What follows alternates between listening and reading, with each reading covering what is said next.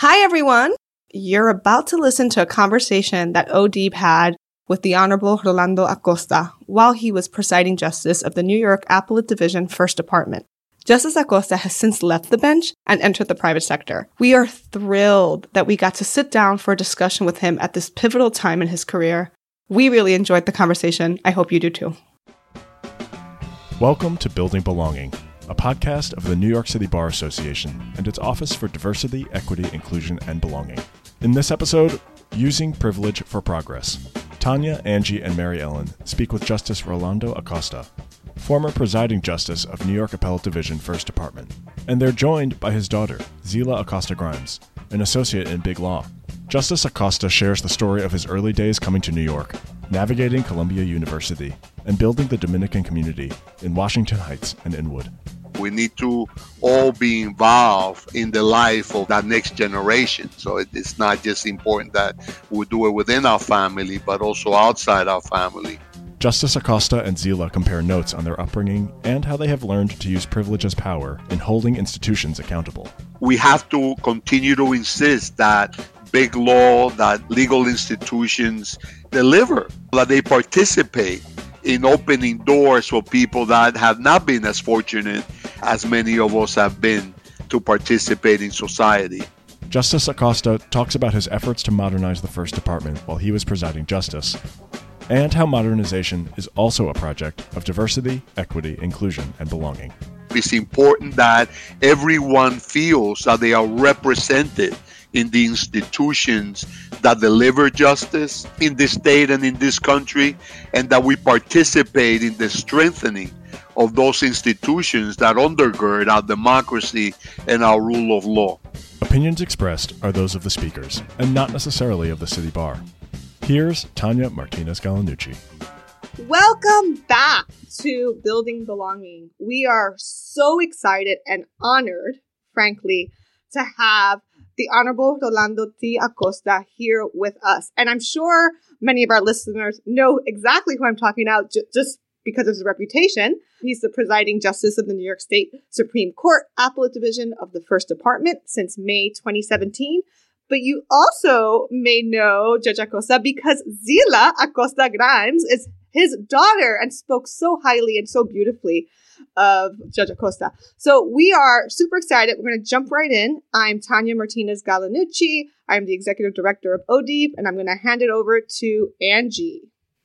Hello again. My name is Angie Avila Lanciotti, and I am the manager of development and communications with the office. And I'm going to toss it over to my favorite person, Mary Ellen. And I'm Mary Ellen LaRosa. I'm the diversity and inclusion coordinator for ODEEP. And I'm going to hand it over to our guest today. You can introduce yourself and tell us, what does belonging mean to you? Yes, my name is Rolando Acosta. As it was mentioned earlier, I am the presiding justice of the Appellate Division First Department of the New York State Supreme Court, which has jurisdiction over Manhattan, the Bronx, and some other parts, contiguous parts of Manhattan. It is wonderful to be here. I mean, thank you for inviting me. I mean, to me, to talk about these issues is always very important and have great meaning, have had great meaning in my life. And so to me, belonging, just simply means either being part of a group or leading a group in a workplace or generally in a community that are working towards one goal. To belong to the Latino community, for example, means that part and parcel of that group that is seeking through a collaborative experience to get to be treated equally as a marginalized community, to be part of the empowerment process in a society like ours under the rule of law. So that's what it means to me. So speaking a little bit about your society and your group, we have someone special here, a special guest that I just wanted to toss over before we get into some of the nitty-gritty of our conversation. So Zila, you want to pop in and say hi? Sure. Hi, everyone. If you've listened to the prior episodes, you know that I'm Zila Acosta Grimes and an associate at a law firm in New York City. I have been Judge Acosta's daughter my whole life. known him my whole life, so I know a whole lot. And I'm really excited to be a part of today's episode so I can pop in and remind him of fun stories and kind of maybe provide a little bit of a contrast to our experiences. Because we both, as I mentioned on my podcast, we both went to Columbia. We both are lawyers. There's a lot of commonalities, but obviously I didn't immigrate here. I grew up in New York and have had very different experiences. So I think that'll be helpful. I'll pop in and out to remind him of fun things I know. I think that would be super helpful. And it's just such a treat. I was just saying this before we started recording. I am so excited that folks will be able to hear just how beautiful and wholesome your relationship is. I tell you, every time I hear you speak about your dad or hear your dad speak about you, I just smile and gush. Like I have like vicarious feelings, and so I'm just glad we can share that in the world. So well, I'm going to hand it over to Andrew. Thank you. But remember that from my perspective, it is probably one of the most terrifying experiences because to be interviewed with my daughter, who knows pretty much everything about my life, can be very scary. So she'll be gentle, I'm sure. And speaking of knowing so much about your life, can you discuss a little bit about your life growing up? Where did you find belonging? Did you have to build it yourself? And how do you carry those life lessons, those social skills with you throughout your law school, throughout your career? Sure. I was born in the Dominican Republic, in the northern part of the island, a place called Santiago de los Treinta Caballeros. And I grew up there, went to junior high school, arrived to New York at the age of 14 for the same reasons that most immigrants come to New York. My parents thought that they could not provide for us in the way that they wanted to, particularly, educationally and just participating as equals in a society like ours. So that was the reason that they made such an incredible sacrifice to leave their land, their friends, their family to come and basically start all over again. So I came in, I arrived in the South Bronx, went to high school, DeWitt in high school in the Bronx, a public school, and did fairly well. As you know, Dominicans are known for their baseball prowess. So I played a little baseball. I was, had an opportunity to play professionally out of high school and college, but decided that, with a lot of great advice from my parents and my then good friend and now wife of over 40 years, Vasti Acosta, who told me, getting a degree, getting an Ivy League degree in particular, is going to have a much, much more impact in your life and the life of your family than playing baseball. In those days, you were 30-year-old and you're already a dinosaur. You're ready to retire.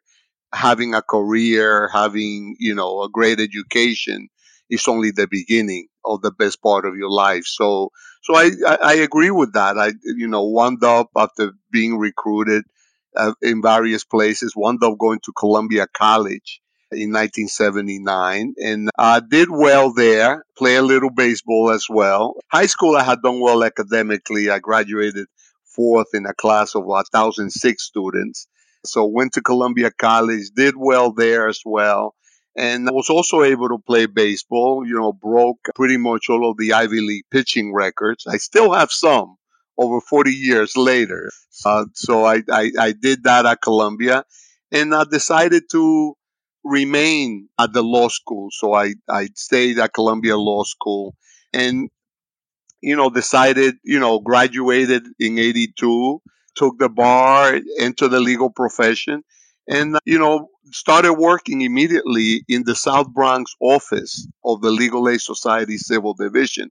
It turns out that that's something that I wanted to do because it was my way of paying back. When we arrived, part of the difficulty that we encountered, my father got ill and, was not able to provide for some time. And it was the Legal Aid Society Civil Division that wound up representing my family. So I thought, this is one way for me to pay it back. So I worked at the Legal Aid Society Civil Division for about 7 years. I rose through the ranks, ultimately becoming attorney in charge of the largest civil trial office. I also worked in the Catch and Dinkins administration at the Human Rights Commission. where I had a wonderful experience being part of the drafting team of the City Human Rights Law, which turned out to be the most progressive piece of civil rights legislation in the country. And then ultimately in 1998, taking the bench, entering the judiciary. So I've been a judge for quite some time. So, but I'll stop there. I mean, one of the things that I always like to, because people would either take the baseball track or they will follow other track. The reality is that while I was playing baseball and at Columbia College and studying law, I was also, because I remember I arrived in 1969, so that was sort of the beginning of the en masse immigration of the Dominican community. We were mostly residing. We had moved from the South Bronx to Washington Heights. So we were congregating. I mean, we were growing as a community in Washington Heights and Inwood. Of course, there was no social service infrastructure of any kind to receive that new community. So there was no English as a second language. There were no citizenship classes, etc. So I was part of that group of young folks. Congressman Adriano Espaillat, he's now the congressman, but he wasn't back then. Same thing with, Commissioner Addis, who was also part of that group of young Dominicans. Dr. Rafael Antigua, who has been teaching medicine and practicing medicine at Columbia Presbyterian for some time now. So we were part of that young group helping to build that infrastructure. So we were the ones creating community-based groups like Alianza Dominicana or Community Association of Progressive Dominicans that initially started as a think tank just to help us analyze and think through the needs of the community. But, later on became a social service provider, English as a second language, and a variety of other needs that the community was facing at that time. So it was wonderful that it was a parallel life, helping build that infrastructure at the same time that I study law and practice law at the Legal Aid Society. Hearing your story, when my mother first came here from Peru, she came here at 18, and she, in Washington Heights, took those classes, took English as a second language classes. Yeah. And, she got her citizenship, and it was thanks to those programs. So, I mean, thank you for me. So my mom says thank you too, because that definitely set up a lot of foundation. Thank you. Thank you so much. That's the kind of thing that you want to hear, because you do so much work and you do so many different things. And even as a judge now, you don't know the outcome of things. You decide the case, the issues that are in front of you, you present the facts, you apply the law, and you never hear what happened afterwards. So, same thing with the community work that we do. We don't know the impact on the lives of those who partake in those services. So it's wonderful to hear and get a little bit of feedback. That's the kind of stuff that, it's very touching. Thank you. Well, thank you. I have to tell you that I'm sitting here and I am like, it's almost like I'm meeting a celebrity, even though I've met you before. I've even been to your home, but I get fluttered because I hear about all the things you did and why you did them. And I know how much it means for us, for the community, and for the folks who benefited from it. From my own mom, who became a citizen through one of those programs in Washington Heights as well, And I hear you talk about it, and it just comes so naturally. And I can see where Zila gets it from too, because it's like, of course, in your mind, the way you guys are looking at it, it's like, there's a gap. There's needs here. Let's fill it. No one's going to come save us. No one's going to do this. If we can do it, why not us? And I just have to tell you, you guys are heroes. You really, really are. And we're so inspired by your story. And I love how you're like, I play a little baseball. You said that like 3 times. I'm like, a little baseball. You know what you did. You know what you did. You have those records for a reason. And we're so honored. So I wanted to dig in a little bit into why you decided to go to law school at CLS. And I was just wondering if you can talk about the community building aspects of that and what made that a good option, and thinking about your undergrad experience versus the law school experience. And if you're up for it, maybe Zila can chime in too, how you've seen it grow and change since then, because then Zila attended CLS. So we'd love to hear your perspective on that. Yeah, sure. Initially, I didn't start off saying, oh, I want to be a lawyer. To me, you immerse yourself in the work of the community at the same time that you're trying to better yourself and your family. But it was pretty clear to me from the get go that lawyers has such an impact in our society. Anytime that we needed resources, it was always the law firms that helped us with different aspects of the paperwork needed to be done that needed to be done to file a not for profit, etc. And it was clear to me that lawyers sort of permeated the entire society, right? We don't say this is a society under the rule of law casually. I mean, the fact is, lawyers are part of the executive branch. They clearly part of the legislative branch and the judicial branch. So every area is permeated by lawyers who have an incredible impact on outcomes. So to me, it was very clear early on that rather than be a psychologist and just help the individual clients that will come in for my services, that being a lawyer was more conducive to make a bigger impact in my life, the life of my family, the life of my community. So that's part of the reason that I stayed at Columbia. To be honest with you, I got great training at Columbia, but in those days, it was not a place that will prepare you to do the kinds of things that I wanted to do.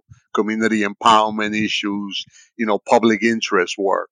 Most of my classmates, in fact, I think all of them, no, most of them went down to work at in big law, which was fine. Maybe at that time I was a little, less tolerant of that. I think there was so much need that to me it was not an option, to go and make money.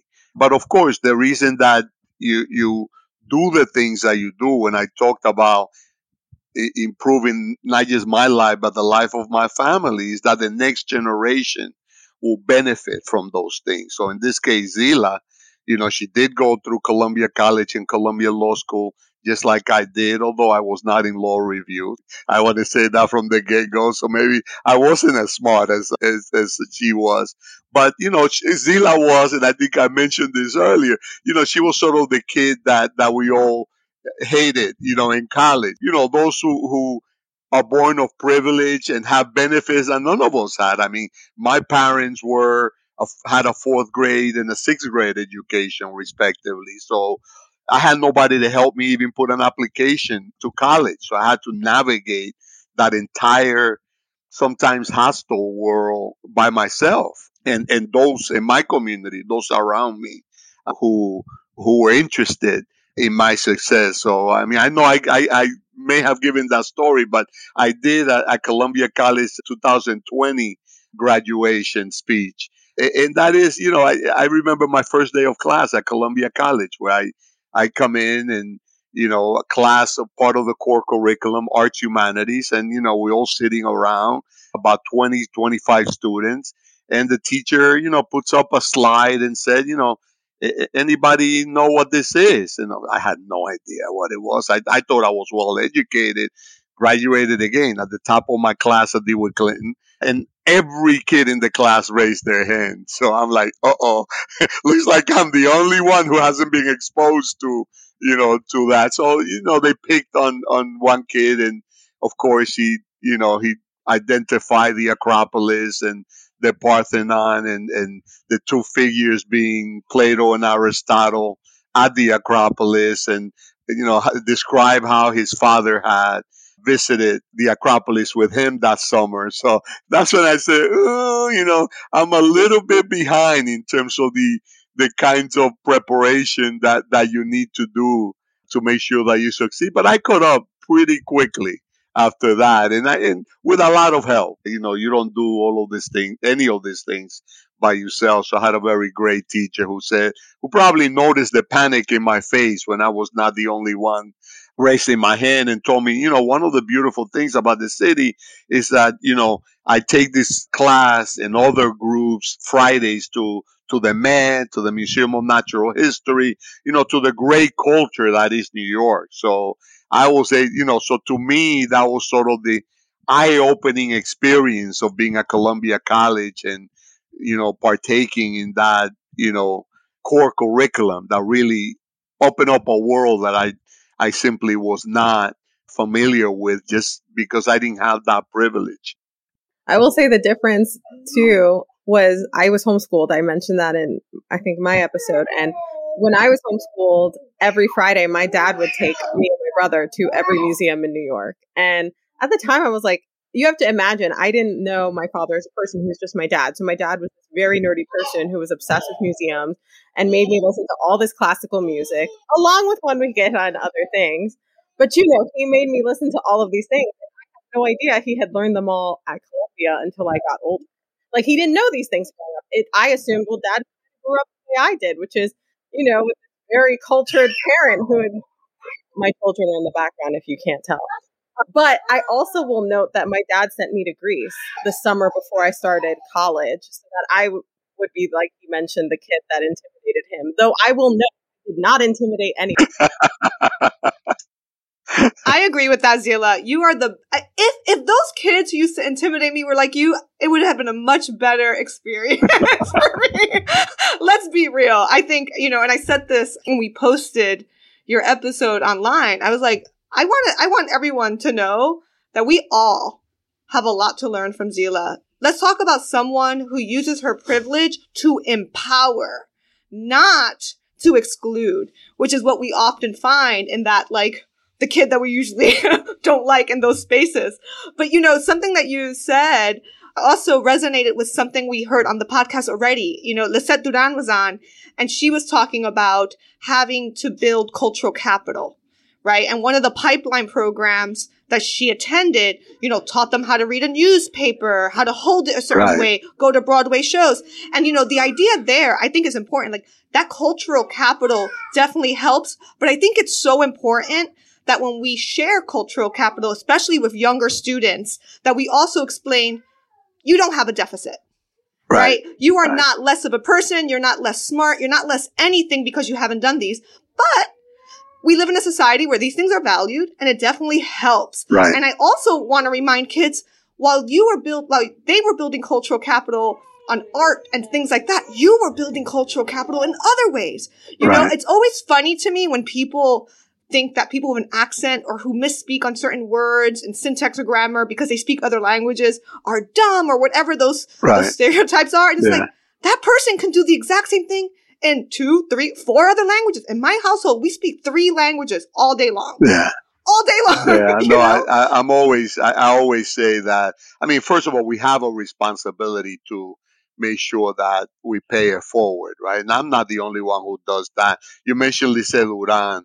I love Lisette, one of my mentees from Columbia Law School, but she also worked very closely with my classmate from Columbia Law School class of 1982. And that's Jay Johnson, who's a former head of Homeland Security, has been a Paul Weiss, navigating the public sector and private sector basically since we graduated. So I know Jay has been a mentor to Lisette and many other students of color. And that's what we need to do. We need to all be involved in the life of that next generation. So it's not just important that we do it within our family, but also outside our family, which is why Lisette and you and, that sometimes my house feels like a hotel. You get all the community kids, you get all the friends, and, that's part of, it's very enriching for me as well as for the kids that participate in our lives. So it's great. One thing I wanted to ask, sorry to jump in. One thing I wanted to highlight, I think you mentioned about how it actually surprised me that it sounds like you felt like you belonged more in college than you did in law school.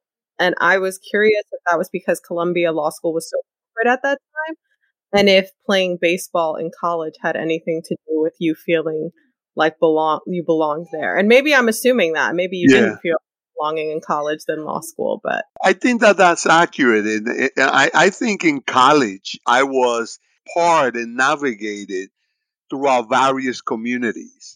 I had, obviously as an athlete, I had sort of my friends, the Mike Heights of the world who wound up playing for the Yankees for a while. And Mike was my roommate on the road whenever we were traveling while we were playing. So that friendship, always gave you a sense of belonging to Colombia. And there were other communities that I had, sort of part of the intellectual life at Columbia. As you know, the college is one of the most diverse in the Ivy Leagues, and so there were not that many in those days. There were a handful of Latinos, a handful of African Americans, and we all sort of would work together, and share sometimes the pain. I didn't want to describe it that way, but the pain and the difficulties. I mean, a lot of my classmates in the college were first generation, and that's one of the things that I'm most proud of Columbia, that we target that population, not just brilliant kids, but kids who are going to college for the first time, like I did in the family. So there are a lot of needs there to sort of bring them up to speed in terms of culture and some of the things that they will need to later partake in our society.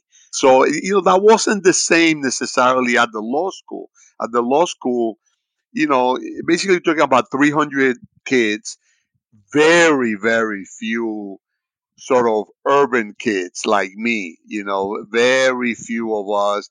Even the few Latinos that there were Latinos that sometimes come from Puerto Rico, from the island itself, who had gone to Yale, who had gone to Harvard, who had gone to other Ivies. So they were Latinos, but they had a level of privilege that I didn't have, and there were very few of us that were coming from other places and didn't have that kind of preparation for law school. So Columbia Law School was a little lonely, particularly for me, because I wanted to, I found a small community, and there was a small community of us, the Latinos, but also Jay Johnson, Esta Stetcher, who wound up heading Goldman Sachs, so we, Peter Harvey, African American former Attorney General in New Jersey and a partner now at Patterson Belknap.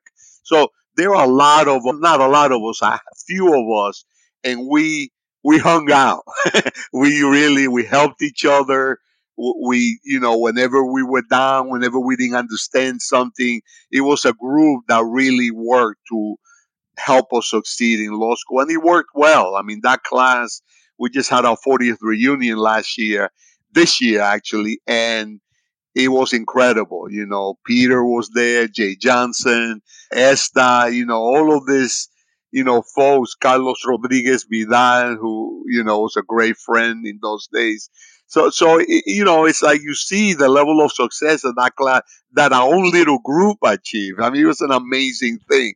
But those were tough days. I don't want people to think that, we sort of breezed through the law school. It was lonely. It was isolating.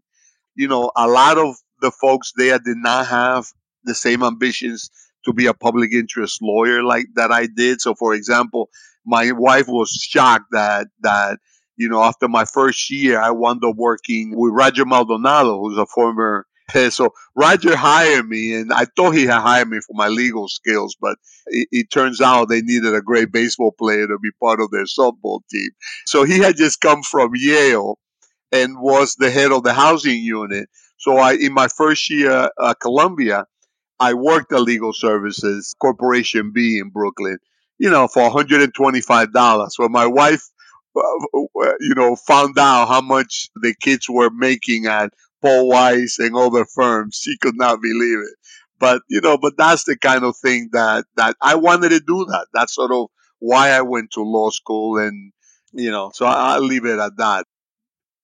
I want to ask Zila to chime in here too, but so much of how you described CLS when you were there, right? And we're generations apart from when we attended CLS, really resonated with me. Like, I do consider myself one of the urban Latinas, right? Grew up poor, grew up in the projects. I even lived in the projects 1 year while I was at CLS because didn't have the financial resources and couldn't take out more loans, maxed out, right? Like took out all the loans you could take.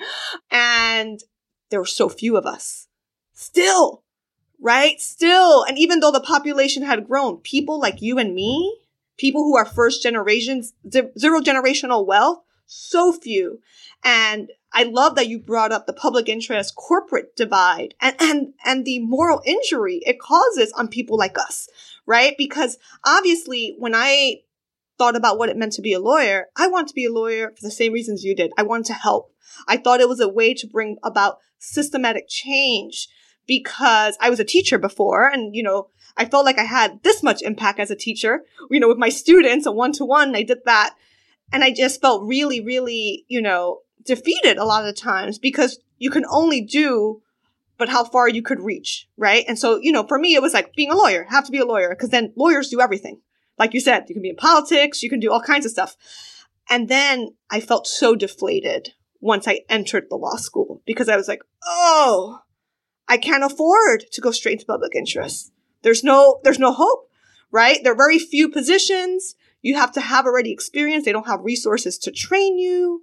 Even if you do get one of those few lucky slots, you're making peanuts compared to like what big law's making. And then you have, I'm going to call them the haters who are going to be like, oh, you're a sellout. All the suffering, all the stuff. I'm like, I know about suffering.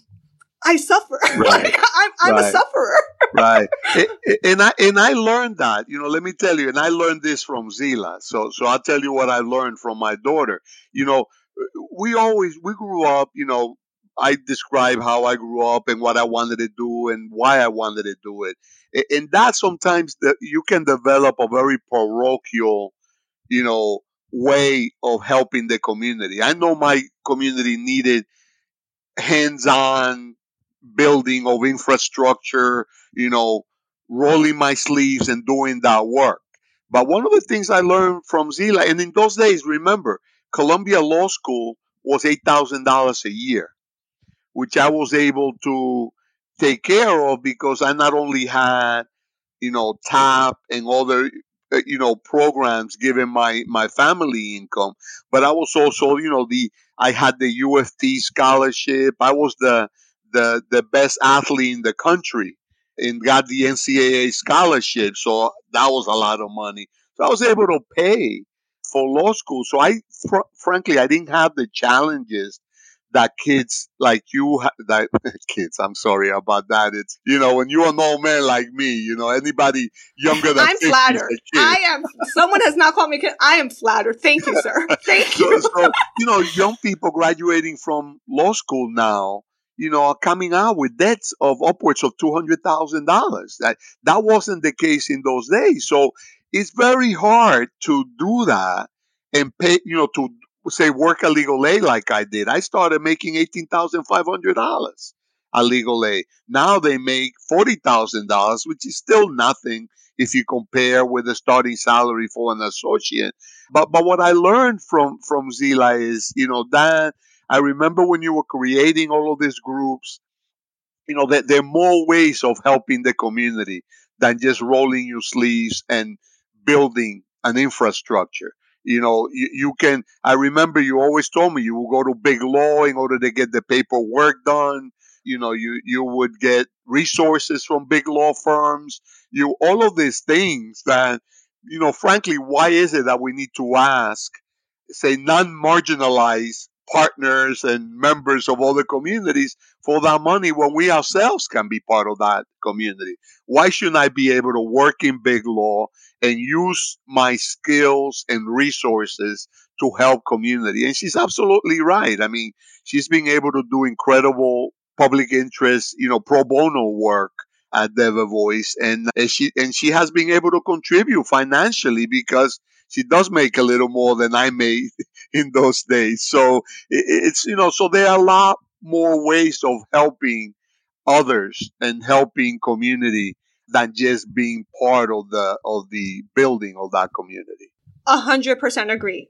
I will also note, to your point, I think law school still tries to create this very, in my opinion, artificial divide between people who are going corporate and public interest. I think the times of going on this very straight linear path for 30 years, working anywhere for 40 years is just long gone. Very few people do that. Most people have long careers and they bounce back and forth and they go to government and they go to a firm and they go to a nonprofit and they do all types of interesting things. And so I feel like what's most important, and I learned this from my dad, like I was so stressed out. My dad and my mother both had such strong opinions about what they wanted to do with their lives. And I didn't have that strong conviction. And I was like, oh no, I'm going to be lost in the world. But you know what? You know what your values are. You know what you want to accomplish in the world. And I think you can look at work and law as a bit of a skill acquisition. What skills do you need to acquire to set you up for the type of career and the types of jobs you want? And it's not so linear of picking one or the other. And I do think that has changed. I don't know if you would agree with that, Dad. I do think it's changed over time. It used to be if you went corporate, you'd never get a public interest job. That community was kind of very purist in that sense. And I think that that's changed quite a bit. Yeah, I agree. It has changed. And remember, not just, you get the Legal Aid Society, the board of the Legal Aid Society is all big partners from big law firms. They are people that are able to contribute resources and sometimes litigation skills and in-kind services to legal aid to help them to be able to provide services to the poor. So other changes have taken place, not just, the linear changes that have taken place since I graduated from law school and Zila graduated from law school. But COVID, the pandemic has changed the way we look at the world, the level of isolation. As you know, I'm a trustee at Columbia University and I see what the undergraduates are going through. I see what the law student, I'm part of the Dean's Council at the law school. And it's a different world, even going forward as a judge. I know that what I've had to do, the systems that I've had to build at the Appellate Division First Department, modernizing the court and live streaming. We talk about access to justice, for example. I never thought for a minute that when I was modernizing the court and building the ability to live stream our oral arguments, that was going to be one of my biggest tools to create access to justice. In the old days when everything was in person, sometimes, folks cannot get themselves down to 25th and Madison Avenue to hear oral arguments at the Appellate Division. Frankly, sometimes it's too close to 26 Federal Plaza and ICE. So, folks are not going to come down to the courtroom. But now anybody, you can view our arguments from a cell phone. You can view it from a computer. You can do it from all over the place. So how justice is delivered at the Appellate Division by watching oral arguments. Look at the transparency that takes place with the questioning that we do of lawyers and the particular cases that come in. And as you know, in my department, it's a lot of those challenges to our democracy, come in. AG's challenges to the Trump Foundation, that comes through my court. Mr. Giuliani's suspension decision, that's a public thing, that came through my court. We get the most challenging and complex issues that come through the court. And it's important that the public sees what happens. Well, how do they reach that? One of the things that I talk a lot about in terms of diversity and creating the level of credibility within not just the legal communities, but in the general community. The way you do that is not just by being transparent and having a diverse judiciary and all of those things that I've talked about, but it's also for the public to see that crystal castle and see, hopefully it is crystal, it's not crystal in other places. They cover it up with a lot of other things to prevent the public and others from seeing how we make the sources, but how we deliver justice. And it's important for people to see that, because when you see the challenges to our democracy, the challenges to our democratic institutions, particularly in the last 4 or 5 years, that's one of the ways that we build credibility within the general community. Mary Ellen actually has a question on this in particular as well, but I have to jump in because there's something that you and Zila were saying that I feel compelled to say here. Not only should we aspire to be in big law and boardrooms and corporate things, aside from just the public interest? I have to tell you, now being on this side of it, we need it.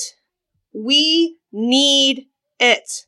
We need to be represented everywhere. Because I will tell you, I'm on this side of it now, right? The non-for-profit side. I'm trying to build community. I'm trying to get funds for much needed work and programs for our kids, for students who are in the New York City public school system right now to get into the legal field.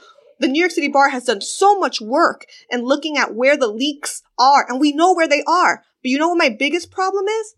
Getting people to commit to helping us move the needle.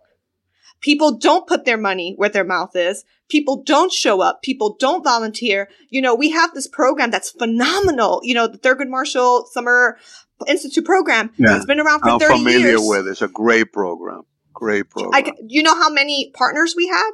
We had 27 law firms last year. Only 27. How many law firms are in New York City?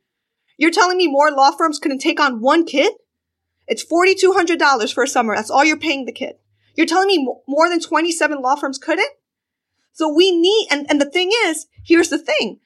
We need people who value this, who are sitting in the decision-making seats to say, yes, we absolutely need to invest in this pipeline. It's the only way to get equity. So, you know, I want this message to go out loud and far. You can do good anywhere you are. Yeah, and we need to be everywhere. No question about it. And that's frankly, that's one of our main handicaps as a profession.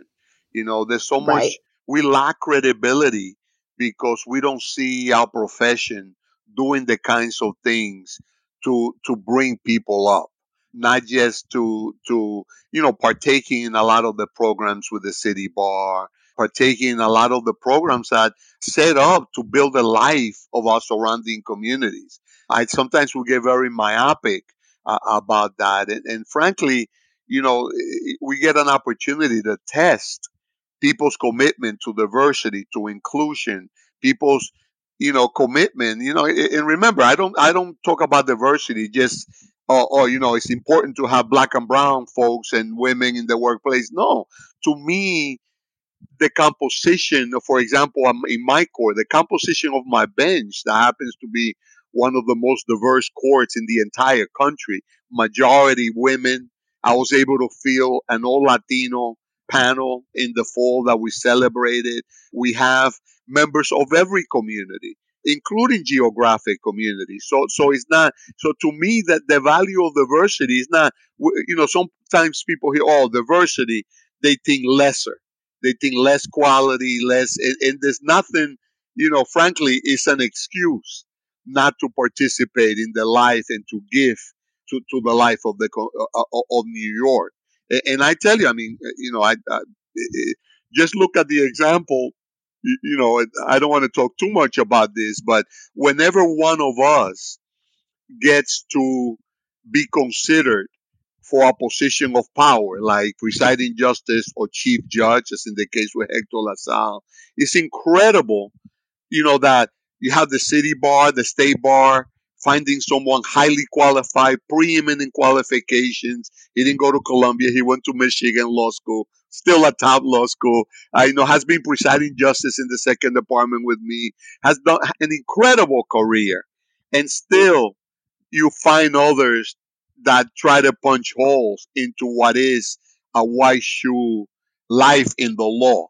And those are the challenges that we're always going to face because, frankly, if you have too many vowels in your name, and you hear me say sometimes, sometimes people will hear my accent and, your IQ drops about 30 points. It's only once when I litigated, it was wonderful because, they underestimate your abilities. And before they know it, I got summary judgment in my favor. Or, in other parts of my life, whether it was in college or law school, once they see that you're not only capable, but you're more capable than that maybe they are, then they change. Oh, but Rolando, you are Dominican, but you're not like other Dominicans. So they try to separate you from your own group because they notice that you are qualified, that you do have the necessary skill set to get the job done and probably better than they can.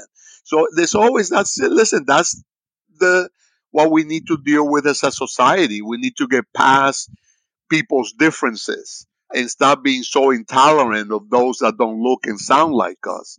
So, and that onto the legal, and part of the way that you accomplish that, part of the way that you do that is, by paying attention. I mean, we're going to continue, the city bar and others are going to continue to push the envelope. It's important that everyone feels that they are represented in the institutions that deliver justice in this state and in this country, and that we participate in the strengthening of those institutions that undergird our democracy and our rule of law. And I think that until we start continue to push hard and get convince as many people of the reality. Because not a lot of us, and I haven't been a city human rights commissioner, I know this, and frankly, some, an anti-discrimination law that I've written about quite a bit. It's the stigma is hard for some to overcome. Nobody wants to be labeled anything, and I don't think that that's the way to go. I think that we have to continue to insist that big law, that legal institutions deliver, that they participate in opening doors for people that have not been as fortunate as many of us have been to participate in society. And that's really, hopefully that's the society that we get to build, in the near future. I think we've done, don't misunderstand me. I think we've done great. I mean, I think this new generation and the level of sensitivity that exists is something that did not exist in my days, to be honest with you. I mean, I'm proud to be parent to a daughter who's married to a black man, and have black Dominican, Puerto Rican grandchildren. I'm proud, and you've heard me say how proud I am of my son who works in the Biden administration and is part and parcel of, to the White House in one generation is the way I like to see it. That's a wonderful thing. So, So so beautiful. it's So something that, beautiful. we're going to continue, and I'm hopeful that I like the way it looks, despite our challenges. And I've written a lot about what has taken place. The affronts to many of our institutions, through the executive branch and other places that has made it difficult. Sometimes we get a little complacent of our democracy. This is the best country in the world. Our democracy is an experiment that should be the envy of the entire world. But we sometimes get a little cocky with it.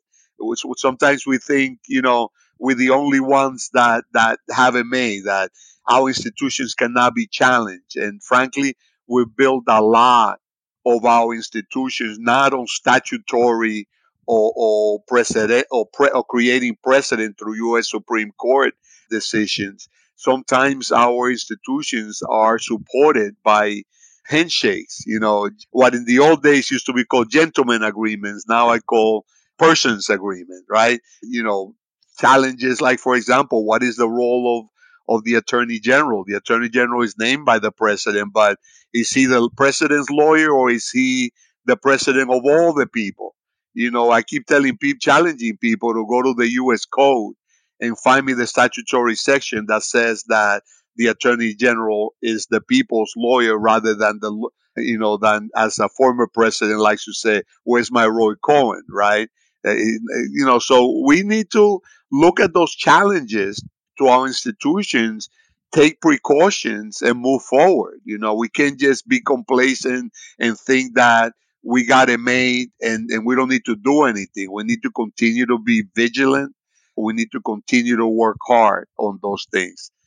How do you propose moving the needle on important DEIB issues with the understanding that the legal industry is wedded to antiquity?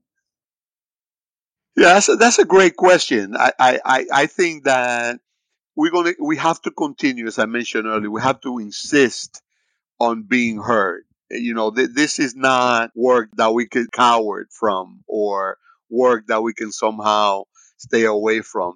Our whole existence depends of it. The existence of our community and others that are marginalized and not partaking in the great experiment that we have. So it's important that we continue to insist on being heard and demand participation, that this is ours as much as anybody else's. The legal profession, we are wedded in antiquity. I mean, we take pride. I know in my court, whenever I get to cite to a Cardozo decision that's like 100 years old, it's like the best thing that has happened to me that day, right? We don't take change lightly. So therefore, whether, I mean, I give you other examples, when in 17, when I became the presiding justice, in an attempt to modernize the court. You got to do a lot of hand holding, to tell my judges, no, we're no longer going to be receiving. We're not going to have an electronic case management system that's built on Office 365. And Office 365, we've been using WordPerfect since 1960. Yeah, no more WordPerfect. We can't do it. It doesn't work with Office 365. We need to do that. Our case management system only works through Word and Office 365. And yes, we're not going to have, a tome of thousands and thousands of pages that have to be filed by litigants before our court that perfect appeals before our court.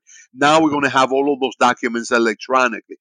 You mean I have to get into a computer Yes, it means we don't get to kill as many trees as we used to in the past. So that means you have a Surface computer that you're able to access every piece of document that has been filed.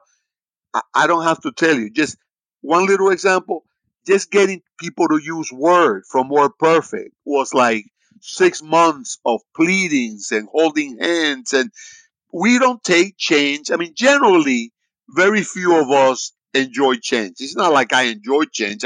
I find it necessary in order to move forward. So move forward a couple of years since 17, the pandemic comes, and it's precisely what we needed. My court was the first court to go online right after the pandemic. So we didn't have to wait much because we already had an electronic infrastructure. So we had everything e-filed. Everything gets done electronically now in the first department. But those changes just don't take place right away. So to tell people, oh no, now we need to talk about these things called, belonging and diversity and inclusion. Like, no, that's, we rather hire through people that we know. We rather talk about things that we know and people we're comfortable with. And, you're not necessarily very comfortable with someone with an accent like mine or with a darker shade or women. I mean, in my days, I remember Betty Ellerin, who's the matriarch of the first department, the first woman to be presiding justice in the first department. You would think that happened at the beginning of the century, but that only happened, you know, 20 years ago. Then Angela Mazzarelli came. Now I have a majority women in my court. My entire constitutional bench are women other than me. So that tells you, and the court has changed. Litigants have taken a while to get used to that idea. Now you can have a bench that's entirely women, or a bench, it looks different, it feels differently. The deliberations are different in my court because I like to think that having a diverse bench and having folks who are more collaborative and able to hear each other out and their differences, I think, brings forth a better quality of justice. Change is not easy. So, for all, that's why we need to keep insisting. And that's why I also don't believe, the way that you bring people to change is to hit them over the head with a hammer. That's just, I think there are people of goodwill there in our profession that understands that, just like their generation went through their own struggles, Latinos, for example, in my case, Dominicans are not the only ones that have struggled with, with a cultural rating into our culture or acclimatizing to our culture. Italians had their own difficulties, Irish entering law enforcement. So let's not think that we are unique. I think that the time has come, however, where our world has changed so significantly that we need to take into account the great values and contributions of every member of our society, not just men, not just, Caucasian men, not just this group or that group, but everyone. We need everyone's participation in order for us to continue to grow this wonderful experiment. And what an amazing and beautiful way to end this conversation. I have to tell you, Judge Acosta, I'm in awe of you. Thank you so much for being here. I am, honestly, I don't know what we did to deserve you, but I'm so glad you're here. Thank you so much. Thank you so much for leading the way you do.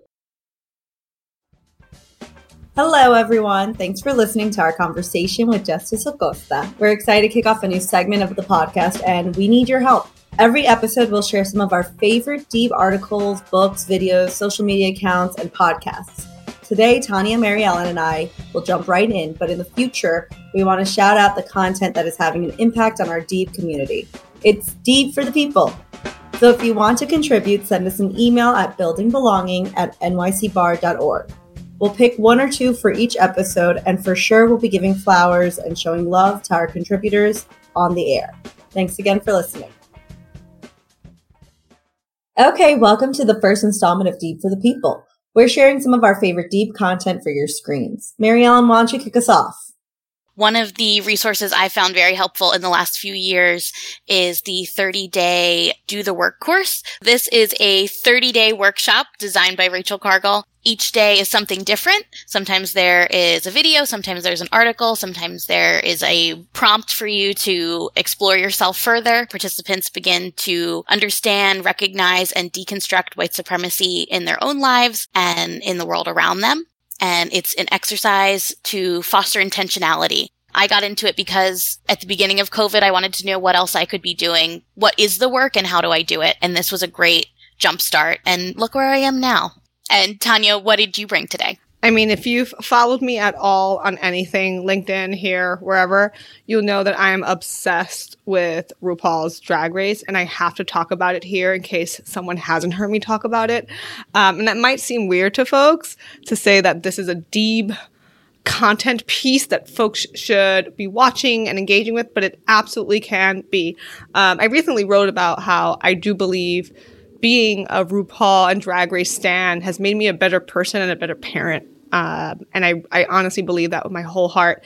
And it's because, well, first, Mother Ru has learned and grown throughout her journey in having Drag Race. If you look at season 1 and the early seasons, the show was extremely transphobic. And that might seem surprising to folks thinking, wow, here's one marginalized community marginalizing a subset of the same community. And it just goes to show you just how deep and internalized folks can have these views, right? And we have seen the show grow and develop and it become more and more inclusive with every season in every possible way. And I will tell you, time and again, you watch the show and you hear the stories of these folks and how they came to drag and how drag has saved their lives. And you'll see there are folks whose parents love them, support them, and accept them for who they really are at their core. And those people are amazing. They are creative. They do all kinds of things. And then there are other folks who find drag, and thank God they did because it saved them.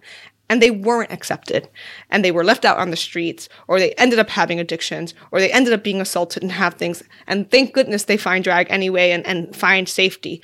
But if you don't know anything about this community and hearing all the crap that's out there about these anti-drag laws and these anti-trans legislation, please inform yourself. Watch the show. Watch a few seasons.